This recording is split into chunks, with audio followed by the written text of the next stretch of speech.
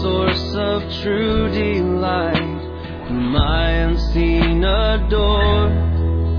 Unveil thy beauties to my sight, that I might love thee more. Oh, that I might love thee more. You're listening to the weekly podcast from Fort Worth Presbyterian. The following message was recorded live from our sanctuary. Our prayer is that this message would nurture a joy for loving God and loving people in you as you listen. See my bleeding dying. That's page 1009 in your pew Bibles. The Bible should just fold open to that page right now.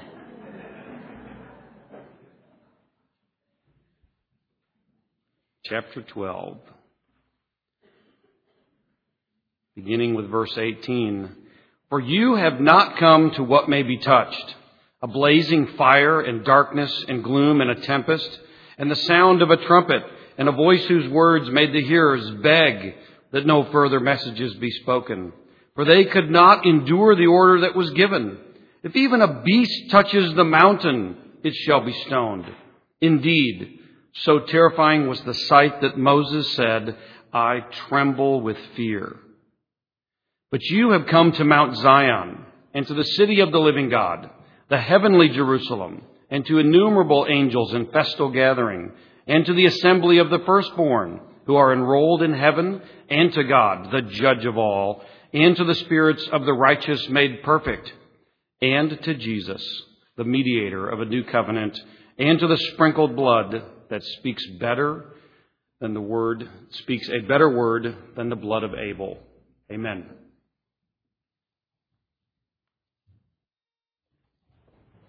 Let us pray.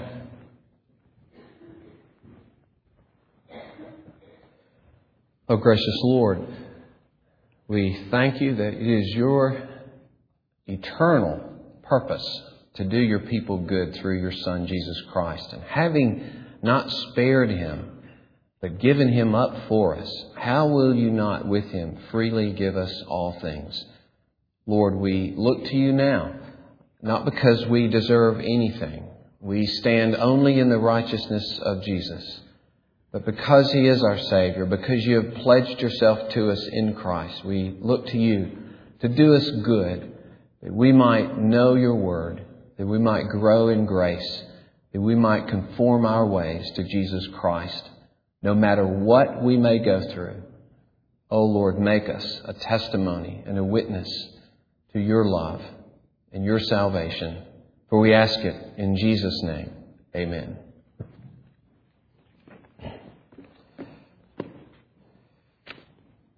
You know, it's just human nature to want to protect yourself. It's just human nature. It's natural for us if we hear of a flood coming to move out. If a fire breaks out in one part of a building, we hear the alarm and we get out of there. We understand that there's a danger, then we must, and it's good to avoid it. That's just always the way we handle ourselves, to avoid death and destruction.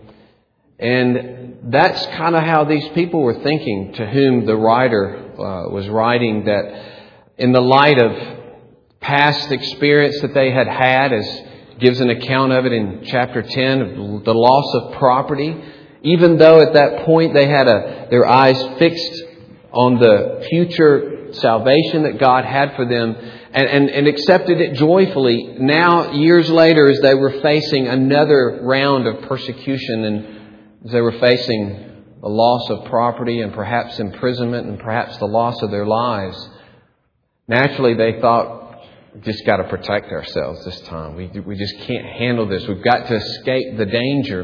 And it seemed relatively innocent to simply abandon the open confession of Jesus Christ in association with Messiah and just go back to worshiping Yahweh the way we used to. Just go back to worshiping, if you could think of it this way, the God of the Old Testament. Perhaps is how they thought of it. And yet the writer here is telling them in example after example, if you abandon the Messiah sent by this Yahweh, you abandon Yahweh. There is no Yahweh to go to.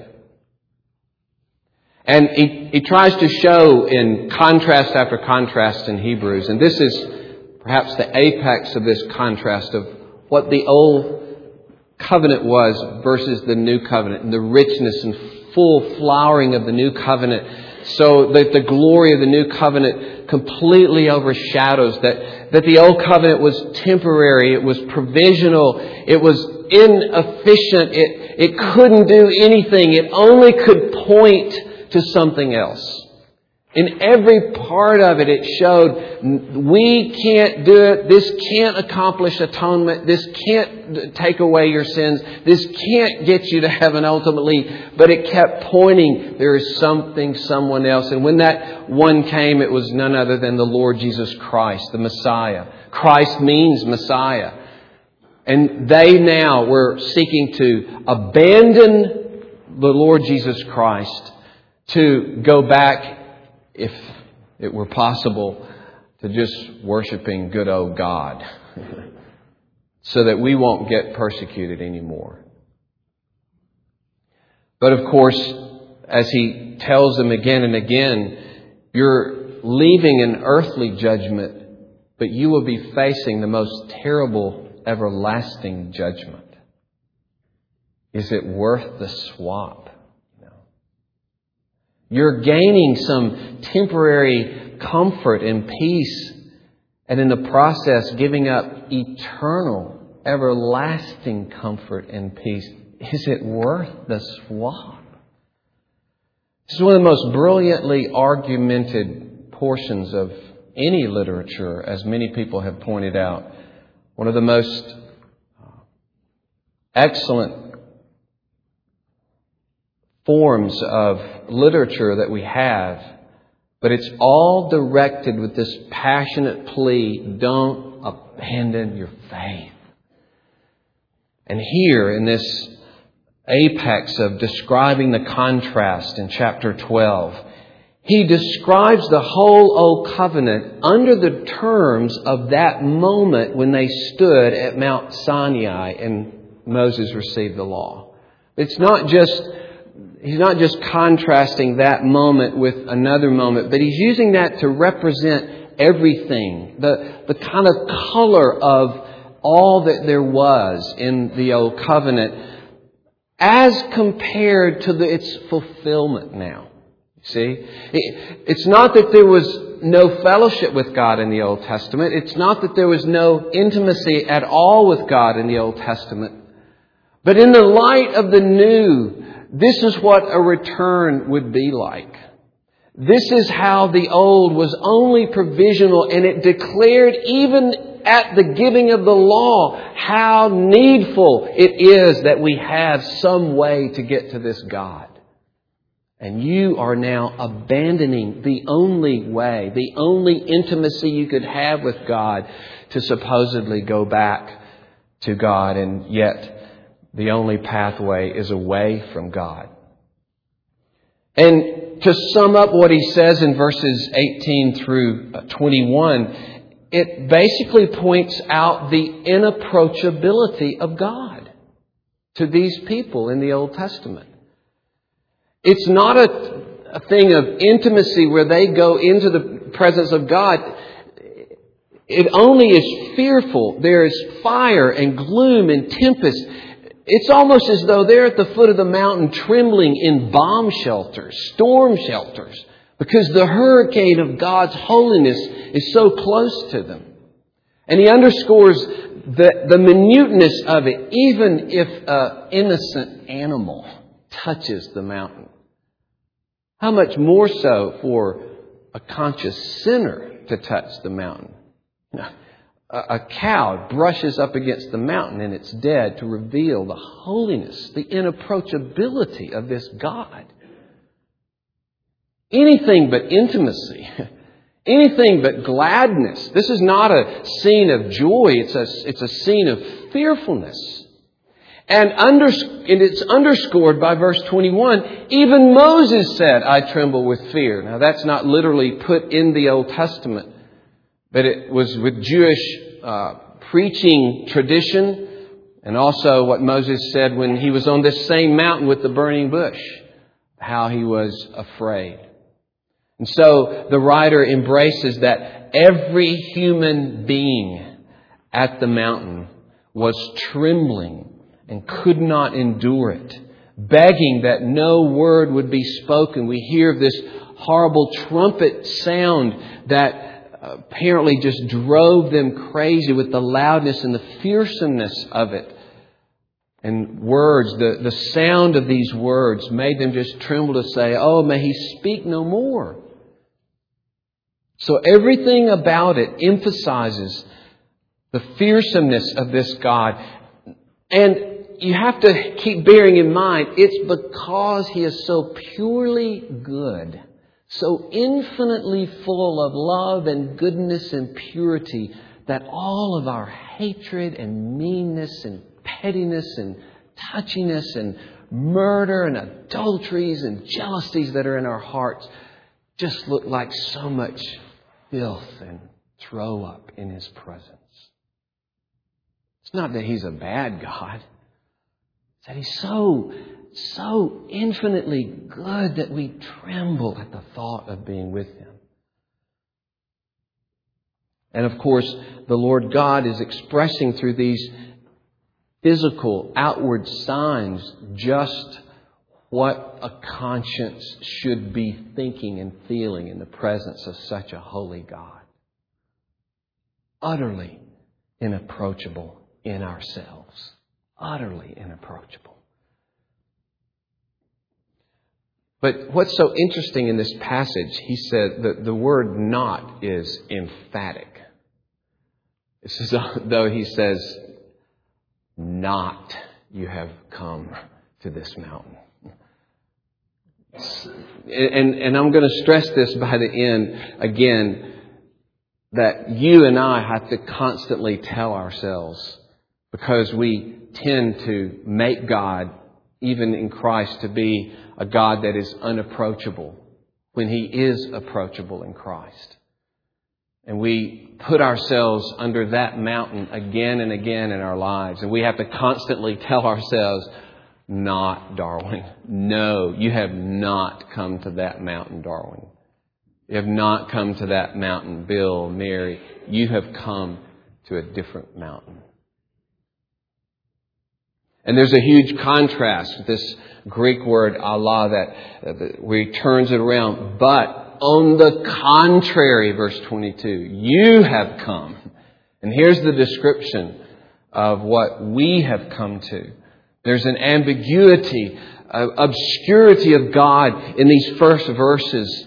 And yet now the door is thrown wide open, starting in verse 22, as it describes what we have come to. And this word, you have come, is the same word used for proselyte. One who comes and becomes a full-fledged member, of a church, or becomes a follower. And so it's really a picture of when we come to God in Christ, this is what we come to. This is what it means. We are immediately thrust into this glorious city, this fellowship of angels and holy people of God Himself. And the whole of our Christian life is cast into this pilgrimage to the city. When you come to Christ, then you automatically are a citizen of that city, and now you are headed for that city. You already belong to that city. You have come. It's in the perfect tense. It's done. This is where you are. This, in a sense, is who you are. And it reminds me of something a while back. We had Lila Kate, our granddaughter. Yeah, another story about Lila Kate. She spent Saturday night with us, and we went with Travis and Chrissy Stunts to lunch afterwards. And when Chrissy first saw Lila, she said, as we had said similar things, but we'd never put it so concisely, because we thought, even when she was first born, she seemed like she was had the face of a 3-month-old or 6-month-old or 1 year. She just had this look about her. And the way Chrissy put it was, look at her. She already has her face.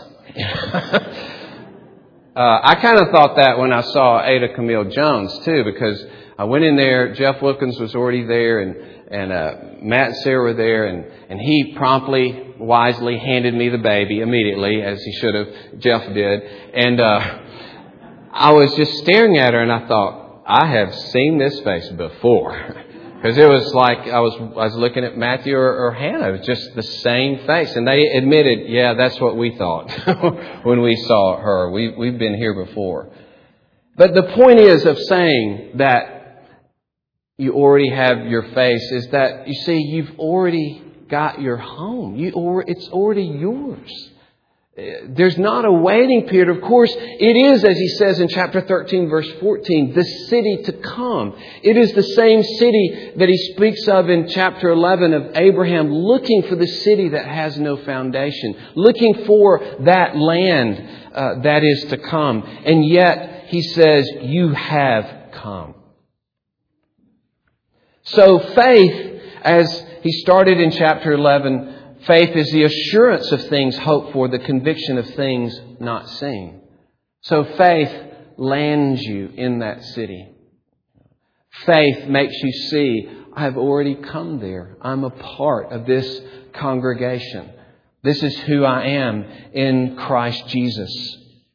And so, this inapproachability of God that we see in the first verses is suddenly transformed into full and intimate access with God.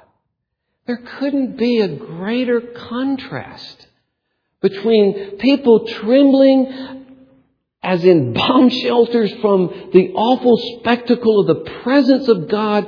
Only Moses can go up there, and Moses is scared to death. And suddenly we're in a party, a celebration in the midst with God. Astounding. And here again, you've not come to this place of trembling. You've come to this place of intimacy and rejoicing. It's Mount Zion, the city of the living God, the heavenly Jerusalem. These all refer to the same thing. Zion was the mountain in which Jerusalem was founded. And there's mention of His love for that place because it was His dwelling place on earth. It was the special place of His manifestation on earth. And that's taken up to be the new Jerusalem. The Jerusalem from heaven, as Revelation says, that will come down for the people of God. And it's interesting that he uses this because sometimes heaven is spoken of as a temple, a place of worship. But when he's thinking of it as a society and thinking of the fellowship of it, then the city is used. The city to show that it's a place of protection. It's a place of order. It's a place of beauty. And of course, that's just a metaphor, but it's to teach us the comfort and the togetherness and the orderliness and the protection of this place that God has for His people. And so this is where you are. And notice, to innumerable angels in a festal gathering, or you could say a festive assembly. And joy is being spoken of here. Back in chapter 4, verse 9, he spoke of the Sabbath rest, the festive celebration of a Sabbath celebration or Sabbath of observance in that day. And so it's blessing and favor and rest and joy. And in Deuteronomy 39, we read of thousands of angels that attended God on Mount Sinai, but they were nowhere near us if we were there. They were up in the presence of God and we were distant from them. Now, as it were, they sit next to you. They're a part of the congregation, offering worship side by side in fellowship with God. Can you imagine say, hey, angels go to our church? You know.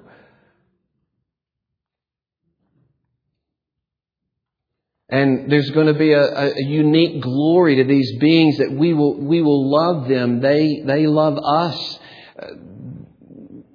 They will have a glory as angels. We'll have a glory eventually as those resurrected from the dead. And we'll have a delight in each other and a fellowship forever with angels. And we were shut out. We were in ourselves considered apart from Christ. We had no hope for the fellowship of these glorious beings. But now He says, you've come to the joyful party that angels are attending now. You're there. You're there. To the assembly of the firstborn who are enrolled in heaven. Verse 23. The assembly is the ecclesia, the church. The assembling of, and notice we're the firstborn. Israel was called the firstborn that I'm bringing out of Egypt. That's why He punished Egypt so severely, because she was ruining and destroying his firstborn. The firstborn is the picture of the favored first child that has the double inheritance and the full responsibility of the ongoing family and household. But we all, men and women, are the firstborn. But we're the firstborn because Jesus is the firstborn. The firstborn from the dead. The firstborn of creation, Colossians 1 tells us. He's the true and the real firstborn. Now we're associated with Him in His exaltation and His power and His glory. And we, joined to Him, are the firstborn. And notice our names are inscribed in heaven, enrolled. And again, there's the perfect participle here. This verb means that it is done and it's permanent and it's forever. And so we share with this one who was made lower than the angels and now is exalted at God's right hand. We share in that exaltation. We're actually called the firstborn in Him.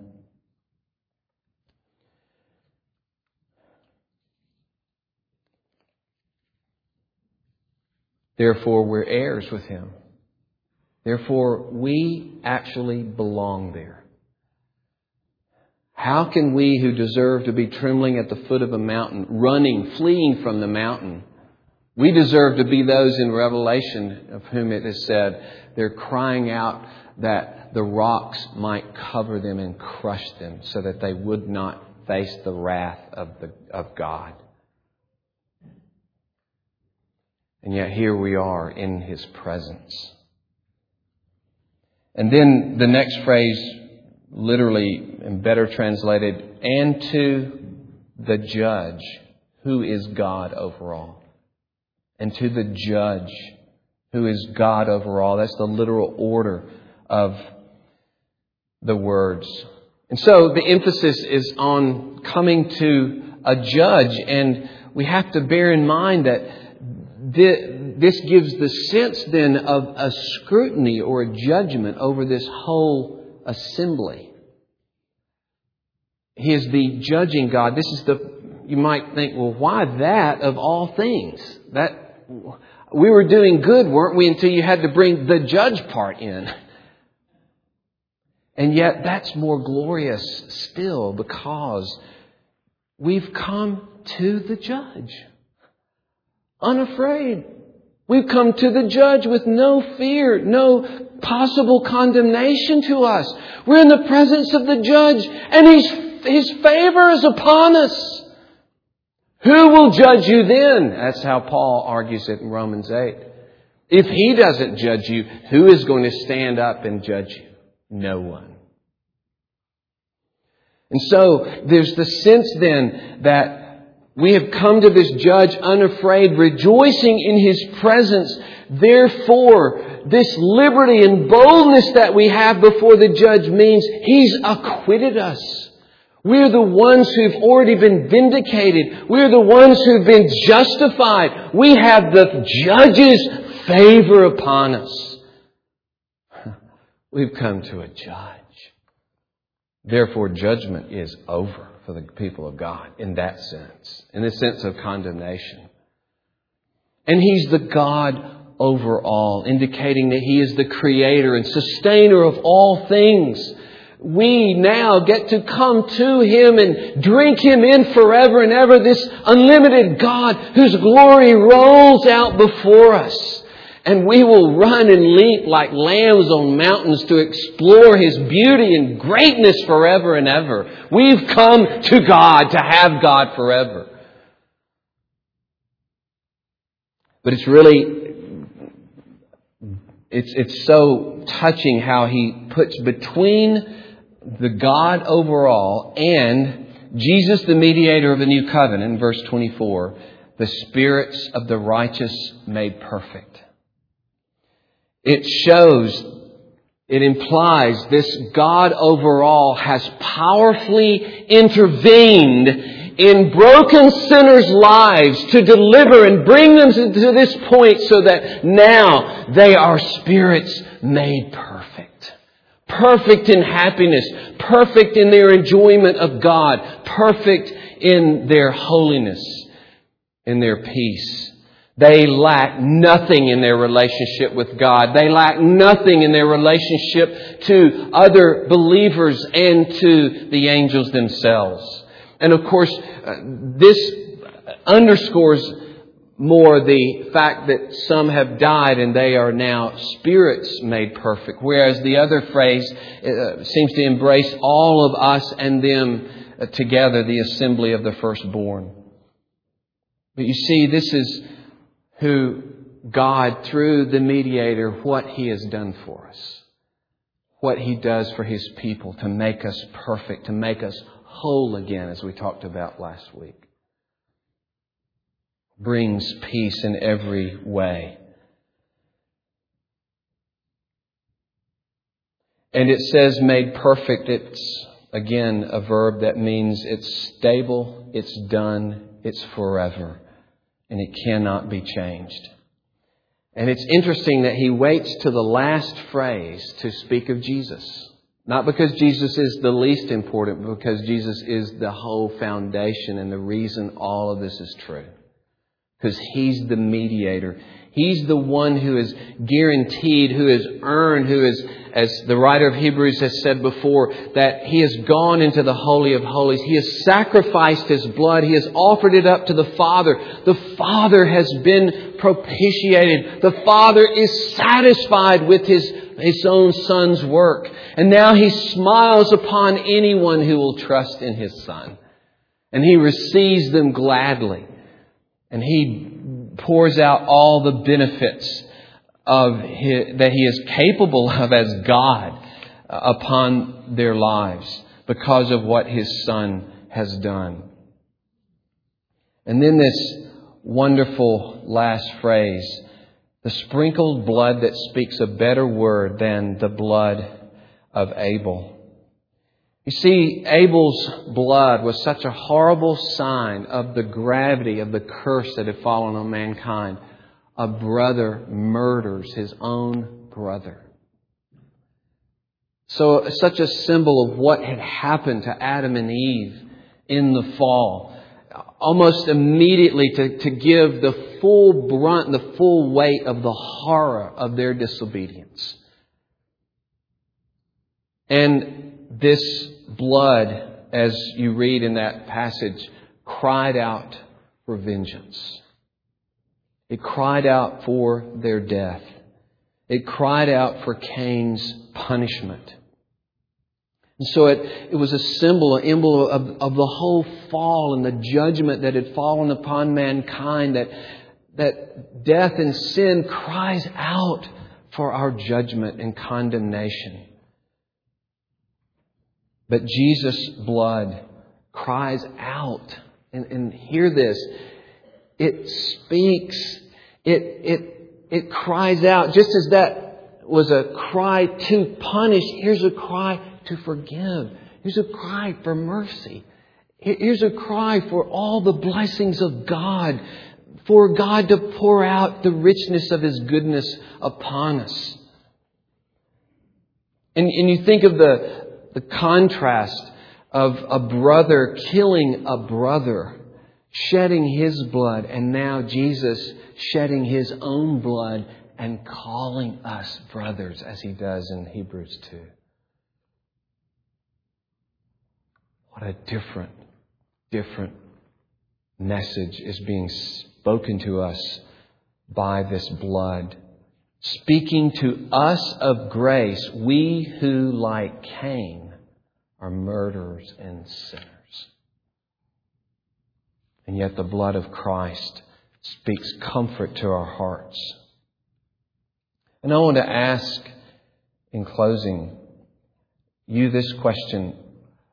Which mountain, not just in your head, like, yeah, well, I know where I belong or I know what good doctrine is. What mountain do you live under and in? Do you live, even as a person who professes Christ, do you basically live on a performance basis with God? Every day hoping that He likes you, hoping that you could get accepted. And when you have a better day, you feel a little better about maybe He likes me more today. Do you make God out to be a God who has no mercy and kindness and forgiveness, and you don't rejoice in knowing that He loves you and accepts you, and that really governs the way you live, the way you pour yourself out to other people? You might ask yourself this question: do I need to hear that not in my own life? Do I need to hear, Darwin, you have not come to this mountain. This is not what Christ is about. This points to how much you need Christ, and its contrast all the more shows you the intimacy and access and the favor that you have with God. And to say that this is my situation, that I'm basically have only hope of God's judgment. I'm so poor, I'm so sinful that I must simply tremble before His wrath and judgment. Dear person, that is to say no to Christ. It is to reject Christ. It is to say, you are not a Savior for me. You can do me no good. And even though the Father Himself offers you to me so that the Father might embrace me wholeheartedly and forever in His love, I say no to it. You see, we can be victims of our own self-pity, our own need to be picked upon, our own need to have a lousy life, our own need to feel like things don't go our way, our own need to feel like worse things happen to me than anybody else. My life is this, my life is that. A whining pity party that goes on and on and on and on. Because we really don't want the responsibility of being loved by God. And it is a responsibility. To be truly loved by Him, to be truly forgiven in your brokenness, to admit just how bad you are and to open your life up to His love, and then to know that you're going to do that to other people and be open and frank with your sin, and other believers will love you and you begin to have to forgive them. It's so fun to be self-righteous. It's so fun to look down your nose. It's so fun to nurse grudges. No, you can't do that if you welcome the love of God in Jesus Christ. You can't do that and be a citizen of this city. You can't have the implosion, the narcissism of living in your own sin and guilt. Christian life it's very interesting because it just waylays you. It devastates you as to who you are. And you can't believe the depths of your own sin and your rejection of God and the extent of what you will do and think about other people. And then comes the love of God to embrace you in that situation. It is amazing. But the self-righteous and those who want to hold on to their guilt and stay at the mountain, Mount Sinai, will never know the freedom and the intimacy and the access and then their lives to pour out in love to other people as they have been loved. So that's the simple question. Where are you living? Let us pray. Oh Lord, thank you that you have delivered us from the death and destruction of our own sin. You've come to us. You've shown us how much we need your grace, convicted us of our sin. And oh Lord, you've given us the precious Lord Jesus, who takes away all of our sin and brings us into the city of the living God, to innumerable host of angels in festal gathering, to God Himself, to bring us into the presence gladly of the Judge Himself. Oh Lord Jesus, what you have accomplished for us, may we never abandon it. Lord, may we not abandon the joy of it day by day. May we not harden ourselves against it so that we just shrug our shoulders at it. Lord, we confess to you that's what happens. We confess to you that we can become deadened in a minute to all that you've done for us. And then we must necessarily move to some form of self-righteousness, some form of licentiousness and giving our life to lust and idols because we no longer have our hearts moved by affection for what Christ has done for us. Lord, guard our hearts. We confess to you our weakness. We confess to you our unbelief. Grant, Lord, continually that we would believe, that we will trust, that we will taste and see that the Lord Jesus is good. Draw us after yourself. And if there is anyone here who would depend on anything else but Jesus Christ to gain access and intimacy with the God who made them, may they now turn from it all and embrace and trust in Christ alone.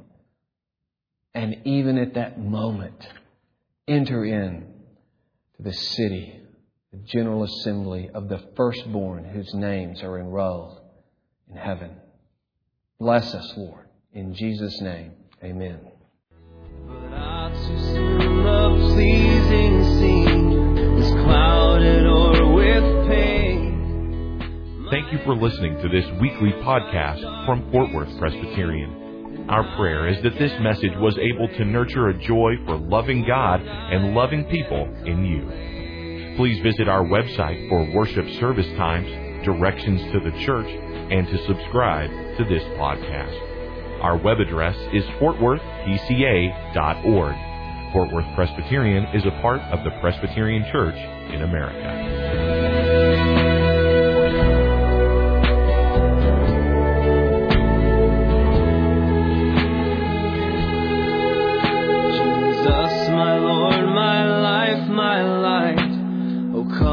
Blissful ray, break radiant through the shades of night and chase my fears away. Won't you chase my fears away?